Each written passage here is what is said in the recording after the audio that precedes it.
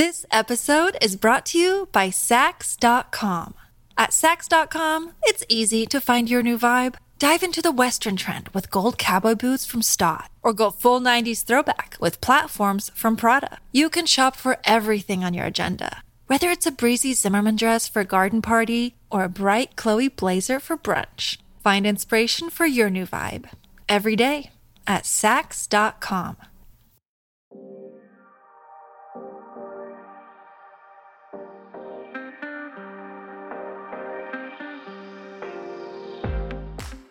Hey everyone, welcome to The Science of Beauty, a podcast from Allure. I'm Jenny Bailly, Executive Beauty Director. And I'm Diana Mazzone, Senior Beauty Editor. On this podcast, we're diving deep into the science behind beauty and the products we're always talking about and using here at Allure. This season, we have been focusing on hair, and this is actually our last episode of the year. Can you believe it, Diana? I cannot believe it. The time has just flown. I'm feeling a little emotional. I am too, but I have good news. We are ending this year on a really fun topic. That is true. We are. Today, we're going to be talking about hair dye, which is such an important part of many of our beauty lives, certainly a pivotal piece of transformations, big and small. I personally, I don't know if you know back this far, Diana, I've been dyeing my own hair for over a quarter century, which sounds a little long when you use the word century, but it started with my attempt to look like Angela Chase, because if I had that hair, I would find my Jordan Catalano. So I bought a box. She had used, I believe, a Manic Panic color that I'm not sure actually existed that was called Crimson Glow. It's not red. It's Crimson Glow. Oh. I decided probably semi-permanent was going to be a better choice for me, so I got some Clairol Natural Instincts. I didn't wind up looking like a 15-year-old Claire Danes. It was kind of an unfortunate orange, but it set me off on this hair color journey. My hair was pretty dark for a while in my 20s, and now in my 40s, I get balayage every 3 months or so with Abby Halidi. She's a brilliant colorist who blends blonde into all my now white hair. So the look is kind of fresh, but it's not like the white is totally covered, so I don't have to be touching up gray roots every 2 weeks. So it's pretty manageable. Your hair always looks beautiful, Jenny. You would never know. It's so you. It's so you. And no, I mean, you know way more about this than I do. I must admit that I have not dyed my hair since high school. I really fried it back then, so I've been a little wary of even going back to that place. So I keep it au naturel. But I heard that you have parlayed all of your personal hair dye knowledge into a little quiz for me and for our listeners. Is that right? That is correct. So everybody can guess along. So we'd established hair dye first came into play for me, Jenny Bailly, in 1995. But Diana and everyone listening, can you tell me when you think hair dye first came into play, like period in the universe?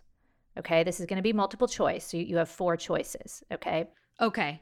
Did hair dye first come into existence in A, the Paleolithic era, B, Enlightenment era Europe, C, ancient Egypt, D, David Bowie's bathroom in 1972? Ooh, that's a tough choice. I want to say ancient Egypt just because I know there was a lot of beauty innovation happening at that time. I'm thinking Cleopatra and her cat eye. I could see them, I don't know, crushing some berries and making early hair dye. That is a good guess. It is incorrect, however. Oh, man. I'm sorry. Thank you for playing. The answer is A, the Paleolithic era. Wow. Okay. I don't even know the years that's associated with. A long time ago. I did look it up. So the Paleolithic period started about 2.58 million years ago. So a long time. And recent archaeological evidence shows that humans in this period may have used the iron oxide contained in dirt to color various objects red, including their homes, their textiles, and also their hair. Ah, wow. That's such a fun fact. Yes, in an attempt to woo the Jordan Catalanos of the Paleolithic period, I think they thought redder hair was going to do the trick, so they rubbed dirt in it. There you go. When in doubt, rub a little dirt in it. Okay, so we have established that red hair had an allure all the way back in the Paleolithic period, a few million years ago. And now I'm going to move to slightly more modern times, but not that much more modern, with my next question. Diana, can you tell me which of the following ingredients the ancient Greeks and Romans may have used for hair dye? Was it A, henna, B, lead, C, pickled leeches, or D, all of the above? Ooh, those are all, well, not all, but too interesting to not all be answers. I'm going to go with all of the above. I hate when you get it right. You're right. So ancient Romans, among others, did use all of these options to color their hair. And some of them, were not so healthy, maybe not good for you, but apparently they felt it was worth it for hair transformation. Yeah, lead in particular strikes me as perhaps not what you want to use to dye your hair with. And leeches, like that's a bold move. Yep. So now a question on modern hair dye. And I'm going to tell you, Diana, up front. Okay, I'm going to give you this fact. The first commercialized synthetic hair dye was created in 1856 from chemicals derived from coal tar.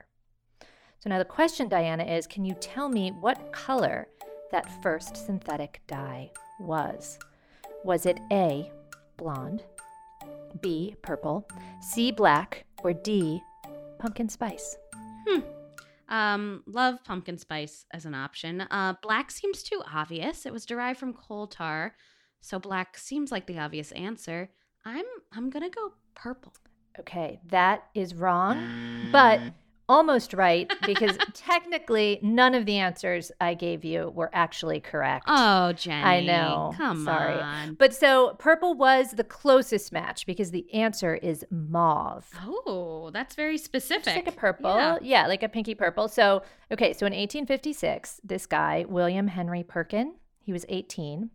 And he was, as you do when you're 18, trying to synthetically produce quinine, which is a chemical that helps treat malaria. He was an ambitious Where is teenager. this story going? Okay. Okay, yeah, so keep listening. So he's trying to synthetically produce quinine to help treat malaria. Really nice thing to do. He was not successful. His experiment failed. But when he was washing his beakers out with alcohol, he noticed there was this bright, rich kind of fuchsia purple dye left behind. And he called it Movine. Oh, okay. Moving. So Movine was totally synthetic. And it was also just much brighter and longer lasting than a lot of the natural dyes that we have been talking about. But this kid, Perkin himself, he didn't actually use Movine for hair dye. He just discovered Movine. And then a chemistry professor named August Wilhelm von Hofmann, who was maybe of German origin, I don't know. Maybe. I'm not sure. Austrian, I don't know. He took Movine and he derived a molecule called paraphenyledimiamine. It's a mouthful, so we know it in modern days as PPD. So it's a color-changing molecule. Okay. Okay, and I'm getting there. The payoff is All coming. right, I'm you're getting losing there. me. Okay, so we got the PPD. Then in 1907, a young French chemist named Eugene Schouler, or Eugene picks up this PPD that this other guy, August von Flufferfuff, had come up with. And so he realizes, wait, this could be a great hair dye. And he calls it Aureole, as in, an aureole, like a circle of light surrounding something, kind of a halo, which is a nice name for hair dye. And then later, so at this point now he has a hair dye company, and he's like, maybe I should rename my hair dye company. What, Diana, is the hair dye company? I think I know this one. I think it's L'Oreal. Yes. Wow. Oh my goodness. So we've gone through a lot of transformation to get to where we are today with hair dye technology. We have. I feel like it's a sign of how important this stuff is, right? Like from lead to leeches to coal tar, like the human race just kept at it. We were like, we need to color our hair. And I guess, I mean, our hair, as we've been talking about all season, it's such a crucial part of our identities. And people want control over what it looks like in various ways. And that includes what color it is. Wow, that is so true. All right, I feel ready to move into the 2021 version of this conversation. Right, which presumably will not feature leeches or lead. Yeah, hopefully not. Today we've got someone who can answer all of our questions about the latest in hair dye technology. Cosmetic chemist Ann Wagner. My name's Ann Wagner. I am currently a technology and market development manager for consumer products on the microbial solutions team in Charles River Laboratories. So you are a doctor, Dr. Wagner, of chemistry? Yes. We hear over on the Science of Beauty podcast that your hair is made up of keratin, or at least in part keratin, which is a protein. What gives hair its color, its natural color? Hair is primarily made up of protein called keratin, so you're right on that. And the hair itself is made up of three main parts. So the outermost layer of your hair is called the cuticle. And one of the best ways that I like to describe the hair cuticle is that a hair cuticle is like shingles on a roof. You know, everything's layered over each other, and the shingles on your roof protects your house and your home from the elements. So kind of the same thing with your hair. You have the hair cuticle cells that layer over each other. If you actually look up a picture of a hair under a microscope, you'll see these layers, and that's the cuticle cells layered on top of each other. So where in there would the hair color be? The hair color is past the cuticle in the cortex. And the cortex, the cortical cells, there are melanocytes. Melanocytes is just the type of cell that has the pigment called melanin, and that's where the color comes in. And what's really interesting about hair is that a very, very small percentage, or even the darkest hair, is melanin. It's mostly protein. It's mostly keratin with a splattering of these color molecules that create that reflection of a black or a dark brown or a red or a blonde. So melanocytes are in the cortex of the hair, but we know from previous episodes that your hair is actually dead once it sprouts out of your head. So are the melanocytes dead? Melanocytes alive in the hair follicle, and then it lives its life. And once it comes out of the hair follicle, your hair is dead. But the dispersed color doesn't have to be alive to be colorful. Oh, so it's like the melanocytes are almost like a squid or something, and they're alive. Just stay with me. Like underneath your scalp in the follicle, and they shoot their ink into the cortex of the hair, and then the hair grows out, and it's whatever color that ink was. I like where your mind's at, but it's not quite. So melanocytes are growing in the hair follicle, and the melanin gets created in the melanocytes in the cortex when it's being created in the hair follicle, and then it just keeps growing. Think about it as like you have color in your hair and it doesn't go away. Just because it's not actively growing doesn't mean it's gone. It's just there. So the melanocyte creates the melanin, and that's where, as your hair grows, it just stays there, deposited in the cortex. So when you dye your hair, are you changing the melanocytes, or is it more of a superficial sort of change that you're making? When you do hair coloring, that's your main focus. It's not any particular cells, it's just the pigment there. So the melanin is a pigment, and it can create a variety of shades. One of the things that's interesting about melanin is that it's actually not just one type of molecule. Actually, it's a polymer. And there's pheomelanin and eumelanin. And your hair color is a combination of both of them. So it's part pheomelanin, part eumelanin. And eumelanin has that black to brown shade tonality. And pheomelanin has a red to orange tonality. So a mixture of those two will create anywhere between black to blonde hair. Now, people that have really, really light hair, light blonde, have the least amount of eumelanin and pheomelanin. And what's interesting is that people with red hair have the highest concentration of pheomelanin. So when your hair goes white, do the melanocytes, does that mean they've just like given up and they're not doing anything anymore? They're not creating melanin anymore. And so they can never be revived? Well, not yet. But as of right now, with our current technologies, no, they can't be revived. Got it. So, what is happening to our hair's pigment when we apply color? Okay, so how I like to describe hair and how you color your hair is through thinking about markers and construction paper. So if you have like a white or cream colored construction paper and you use a blue marker on it, it'll look pretty darn blue. So if you use like a dark brown or a black construction paper and you put blue on there, it's not going to pop like it did on the lighter hair color. But if you use, say, yellow construction paper and you put blue marker on it, kind of looks green. So it's that combination of background color that impacts when you color your hair. How does the color change actually happen? So the most well-known type of hair color, when people think of hair color, they think of permanent oxidative hair color. That's what the chemists call it, but they normally call it permanent hair color. So it's composed of two different parts. You have a colorant that's either in a tube or a bottle, and you have a developer bottle. Those two components need to be kept separate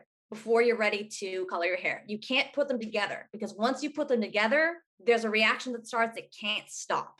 And that's not good because you want that reaction to happen on your hair. So the colorant has the dyes. The colorant is in the form of a cream or a liquid, and there's an alkaline agent in that. What that really means is something that people are more familiar with as ammonia or monoethanolamine, ethanolamine. It's an interchangeable word. And that's that stinky smell that hair color has. The unfortunate smell does beg the question, do you need to use an alkaline agent? And if the answer is yes, does it need to be ammonia? So remember that cuticle with the shingles on the roof? When you have an intact cuticle, nothing should be really going in there. So when you want to permanently color your hair, you need to get the dyes past the cuticle. So what does that is that alkaline agent, the ammonia, the ethanolamine, it opens up the hair cuticle, almost like lifting the shingles in the roof. So there's an opening, so the dye can slip in. The second part, the developer goes in, and one of the ingredients in there is hydrogen peroxide. Hydrogen peroxide basically degrades melanin. And when I say by that, that sounds harsh. It basically converts it from a colorful pigment to a colorless pigment. What you have going on here is that you've mixed your colorant and your developer together. You open up the hair cuticle with the alkaline agent. Your dyes start slipping in. And at the same time, that hydrogen peroxide in the developer is simultaneously wiping away the color background and catalyzing, making the reaction go faster for these little dyes to make bigger dyes that get stuck in your hair. So the little dyes go past the cuticle, and then they're getting bigger and getting stuck in your hair. And then when you rinse it all out, your pH changes and the cuticle shuts down. And what ends up happening is that you lighten your natural hair color and at the same time put in new color into your hair. But what I just described to you is very different for the other categories. And when you look at the hair color shelf, in a supermarket or CVS, you'll see a wide range of products. You'll see stuff that range from calling themselves temporary hair color to permanent hair color. And in between, you've got semi-permanents and the demi-permanents. Demi-permanent. Okay, walk us through how that works. First of all, I love demi-permanents. I think they're beautiful. So demi-permanent uses an alkaline agent, again, that just opens up the hair cuticle. And what makes these different is that generally the hydrogen peroxide amount is much lower. So it tends to be less lightening of the hair, more just enough hydrogen peroxide to make the dyes deposit in your hair. So when it comes to demi-permanent, you're generally not lightening, you're generally just depositing, going darker. But with demi-permanent, it tends to be considered a little less harsh in that way because you've got a lower amount of hydrogen peroxide, you're decolorizing less melanin. Does that mean it's less harmful for your hair? Let's just be honest, anything you do to open the cuticle, change your hair, is going to add some damage. But I think it's important to couch that in like literally anything damages your hair. The sun damages your hair, water damages your hair, brushing your hair damages your hair, flat ironing, permanents, keratin treatments, everything damages your hair. But you know what's beautiful is that your hair grows back. Okay, so you explained demi-permanent color. Now, how is demi-permanent different from semi-permanent color? How I like to describe semi-permanent is it's like painting a house. but imagine the paint not sticking as well. Okay. Like it'll eventually kind of flake off. So what's interesting about semi-permanent is it's for the people that want less commitment. But if you look out on the market, you'll see a lot of variety of longevity of semi-permanent.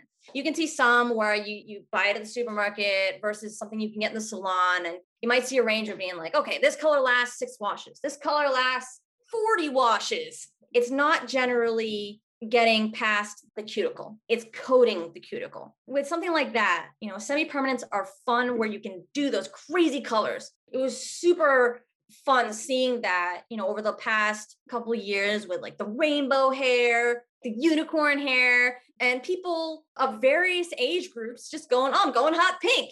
So semi-permanents are totally peroxide free. They're not lightening your existing hair color at all. That's correct. If it's got a lightener in there, a hydrogen peroxide, that's going to put you either in the demi-permanent or permanent category. Okay, got it. So if I'm going to a salon, am I getting the same goop as I would if I bought an at-home dye? They're all composed generally of the same basic core ingredients. What differs between salon and at home is that in the salon, the hair colorist is the artist. They can say, totally modify that formula and make it thinner. They also can change the developer level. And then also it's just experience. They can create any sort of color. We're going to take a quick break and we'll be right back. This episode is brought to you by Saks.com. At Saks.com, it's easy to find your new vibe. Dive into the Western trend with gold cowboy boots from Stott, or go full 90s throwback with platforms from Prada. You can shop for everything on your agenda, whether it's a breezy Zimmermann dress for a garden party or a bright Chloe blazer for brunch. Find inspiration for your new vibe every day at Saks.com. Welcome back to the Science of Beauty. So we have talked a lot about dyes, but when people bleach their hair, like myself, is that the same process, bleaching and dyeing? Bleaches don't have dyes in them. Bleaches are using extra catalysts in addition to just the ammonium and the hydrogen peroxide. They're using things called persulfates, things like that basically make the reaction go even faster, a little stronger. So it decolorizes the melanin even more. So what's the difference between bleach and peroxide? I think of them as being the same. Peroxide is in hair coloring to lighten your hair color, and peroxide's also in bleaches. There tend to be a higher percentage of peroxide in bleaches in order to, again, lighten your hair even more. It's that third powder part, which are things that are generally persulfates, which are like extra catalysts. Bleach contains peroxide plus catalyst, persulfates, and hydrogen peroxide, and no dyes. So like my hair, this isn't my natural blonde, Dr. Wagner. My hair is highlighted. It's just the blonde on top of like the mix of brown and white. So is my color is just painting on pure bleach? It depends on how much lighter you want it to be. If you wanted to go really, really, really light, then yeah, you're going to be bleaching it. You might use a lightening cream, which basically doesn't have persulfates in it, and it's just an alkaline agent and hydrogen peroxide. And then when they send you over at the end to the sink and they say, now we're doing a toner.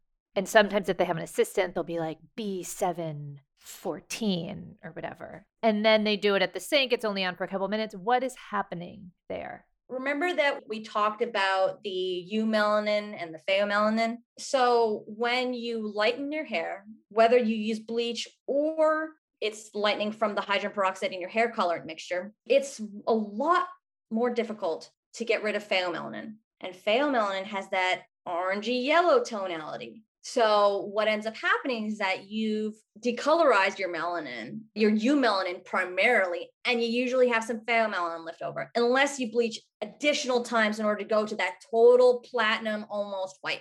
And even then, you still might have a little bit of yellow going on.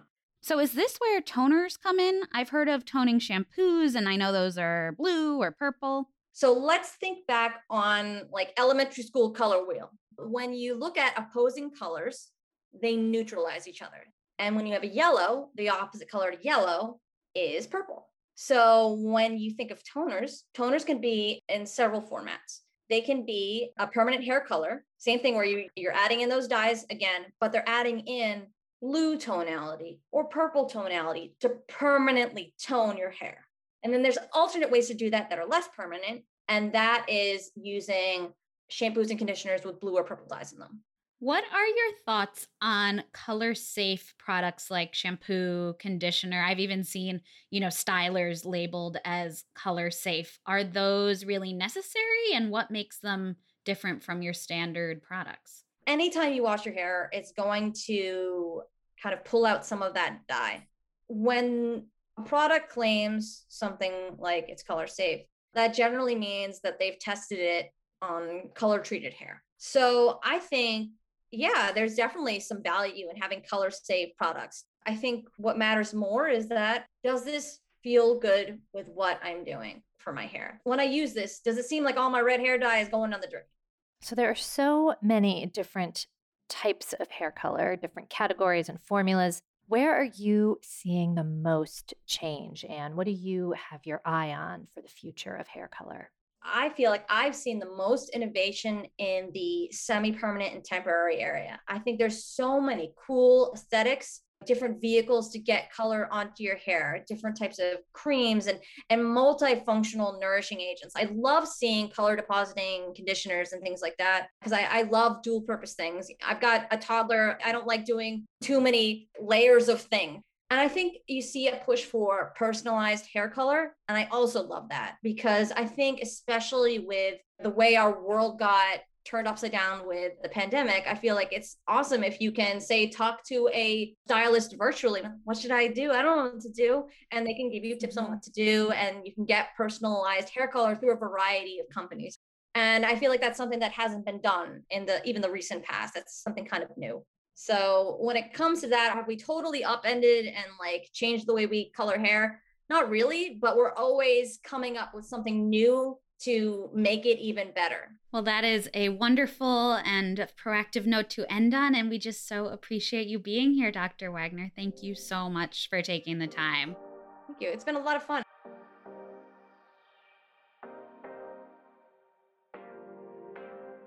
Okay, on to the short list. All right, Jenny, given your affinity for hair dye, I think it would make more sense if I ask you first what your favorite hair color maintenance products might be.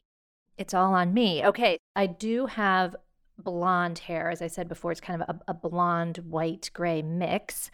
I use maybe once a week a color depositing shampoo and conditioner. So, the purple shampoos that you've seen to help keep your blonde bright and not brassy. And this one was actually recommended to me by Brennan Kilbane, who was the senior writer at Allure for many years and had a pretty long platinum period.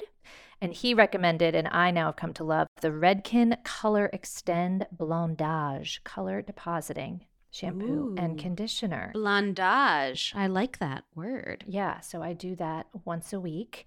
And then in the interim, I try to use sulfate-free shampoos. I'm not sure how much that really protects my color, but I figure it can't hurt. And then occasionally, I always have Head and Shoulders in my showers. If I'm feeling a little itchy, I'll use some Head and Shoulders. So I kind of cycle through different shampoos. And then I always, of course, I think whether your hair is colored or not, conditioner is important. And I usually use a pretty, a thick mask, even if I only leave it on for 10 seconds. I usually condition with a mask. And then one of my favorite hair color related products is the Color Wow Root Touch Up. Ooh, yeah. I use that too, actually, but I use it to fill in my hair to make it look more voluminous. Yes, it is known. A lot of people use it to fill in their parts, just to make their hair look fuller, exactly. But it is also great. It's a powder, in a palette with a little brush, and it's great for touching up your roots along your part when you need to buy yourself, a few more days, a couple more weeks between coloring your hair. This product has won Best of Beauty at least 7 times, I think maybe 8 times. And it's actually the brain behind Color Wow Root Touch Up is Gail Federici, who is the same person who came up with Frizzies, one of the world's most famous silicone serums. Jenny, you just put a beautiful bow on our episodes because silicone was episode number 1, and here we are with our last episode of the year. So now that we are all tied up in a beautiful bow, that is it for us for this year. But you can catch up on all of our episodes and be the first to hear about our new ones by clicking subscribe. If you enjoyed the show, make sure to rate it and leave us a review. And subscribe. It helps new listeners find us. You can find additional information and episode references in the show notes. Follow Lore on Instagram at ALLURE. Follow me, Jay Bailly, on Instagram. That's J, B as in boy, AILLY. And you can follow Diana at Diana Mazzone. That is 2 N's in Diana and 2 Z's in Mazzone. On the Allure and Condé Nast team, producer is Chloe Sabin. Associate producer is Deprina Gadbolo. Director of Global Podcast is Nico Steele. And executive producer is Megan Shibona. The editorial project leads are Soyini Driscoll and Monica Perry. Lead researcher is Maya Kukis. And the theme music is by Asha Ivanovich. And on the Wonder Media Network team, lead producer is Maddie Foley. Supporting producer is Sundus Hassan Noli. Production manager is Emily Rudder. And production assistant is Carmen Borca Carrillo. Executive producer is Jenny Kaplan.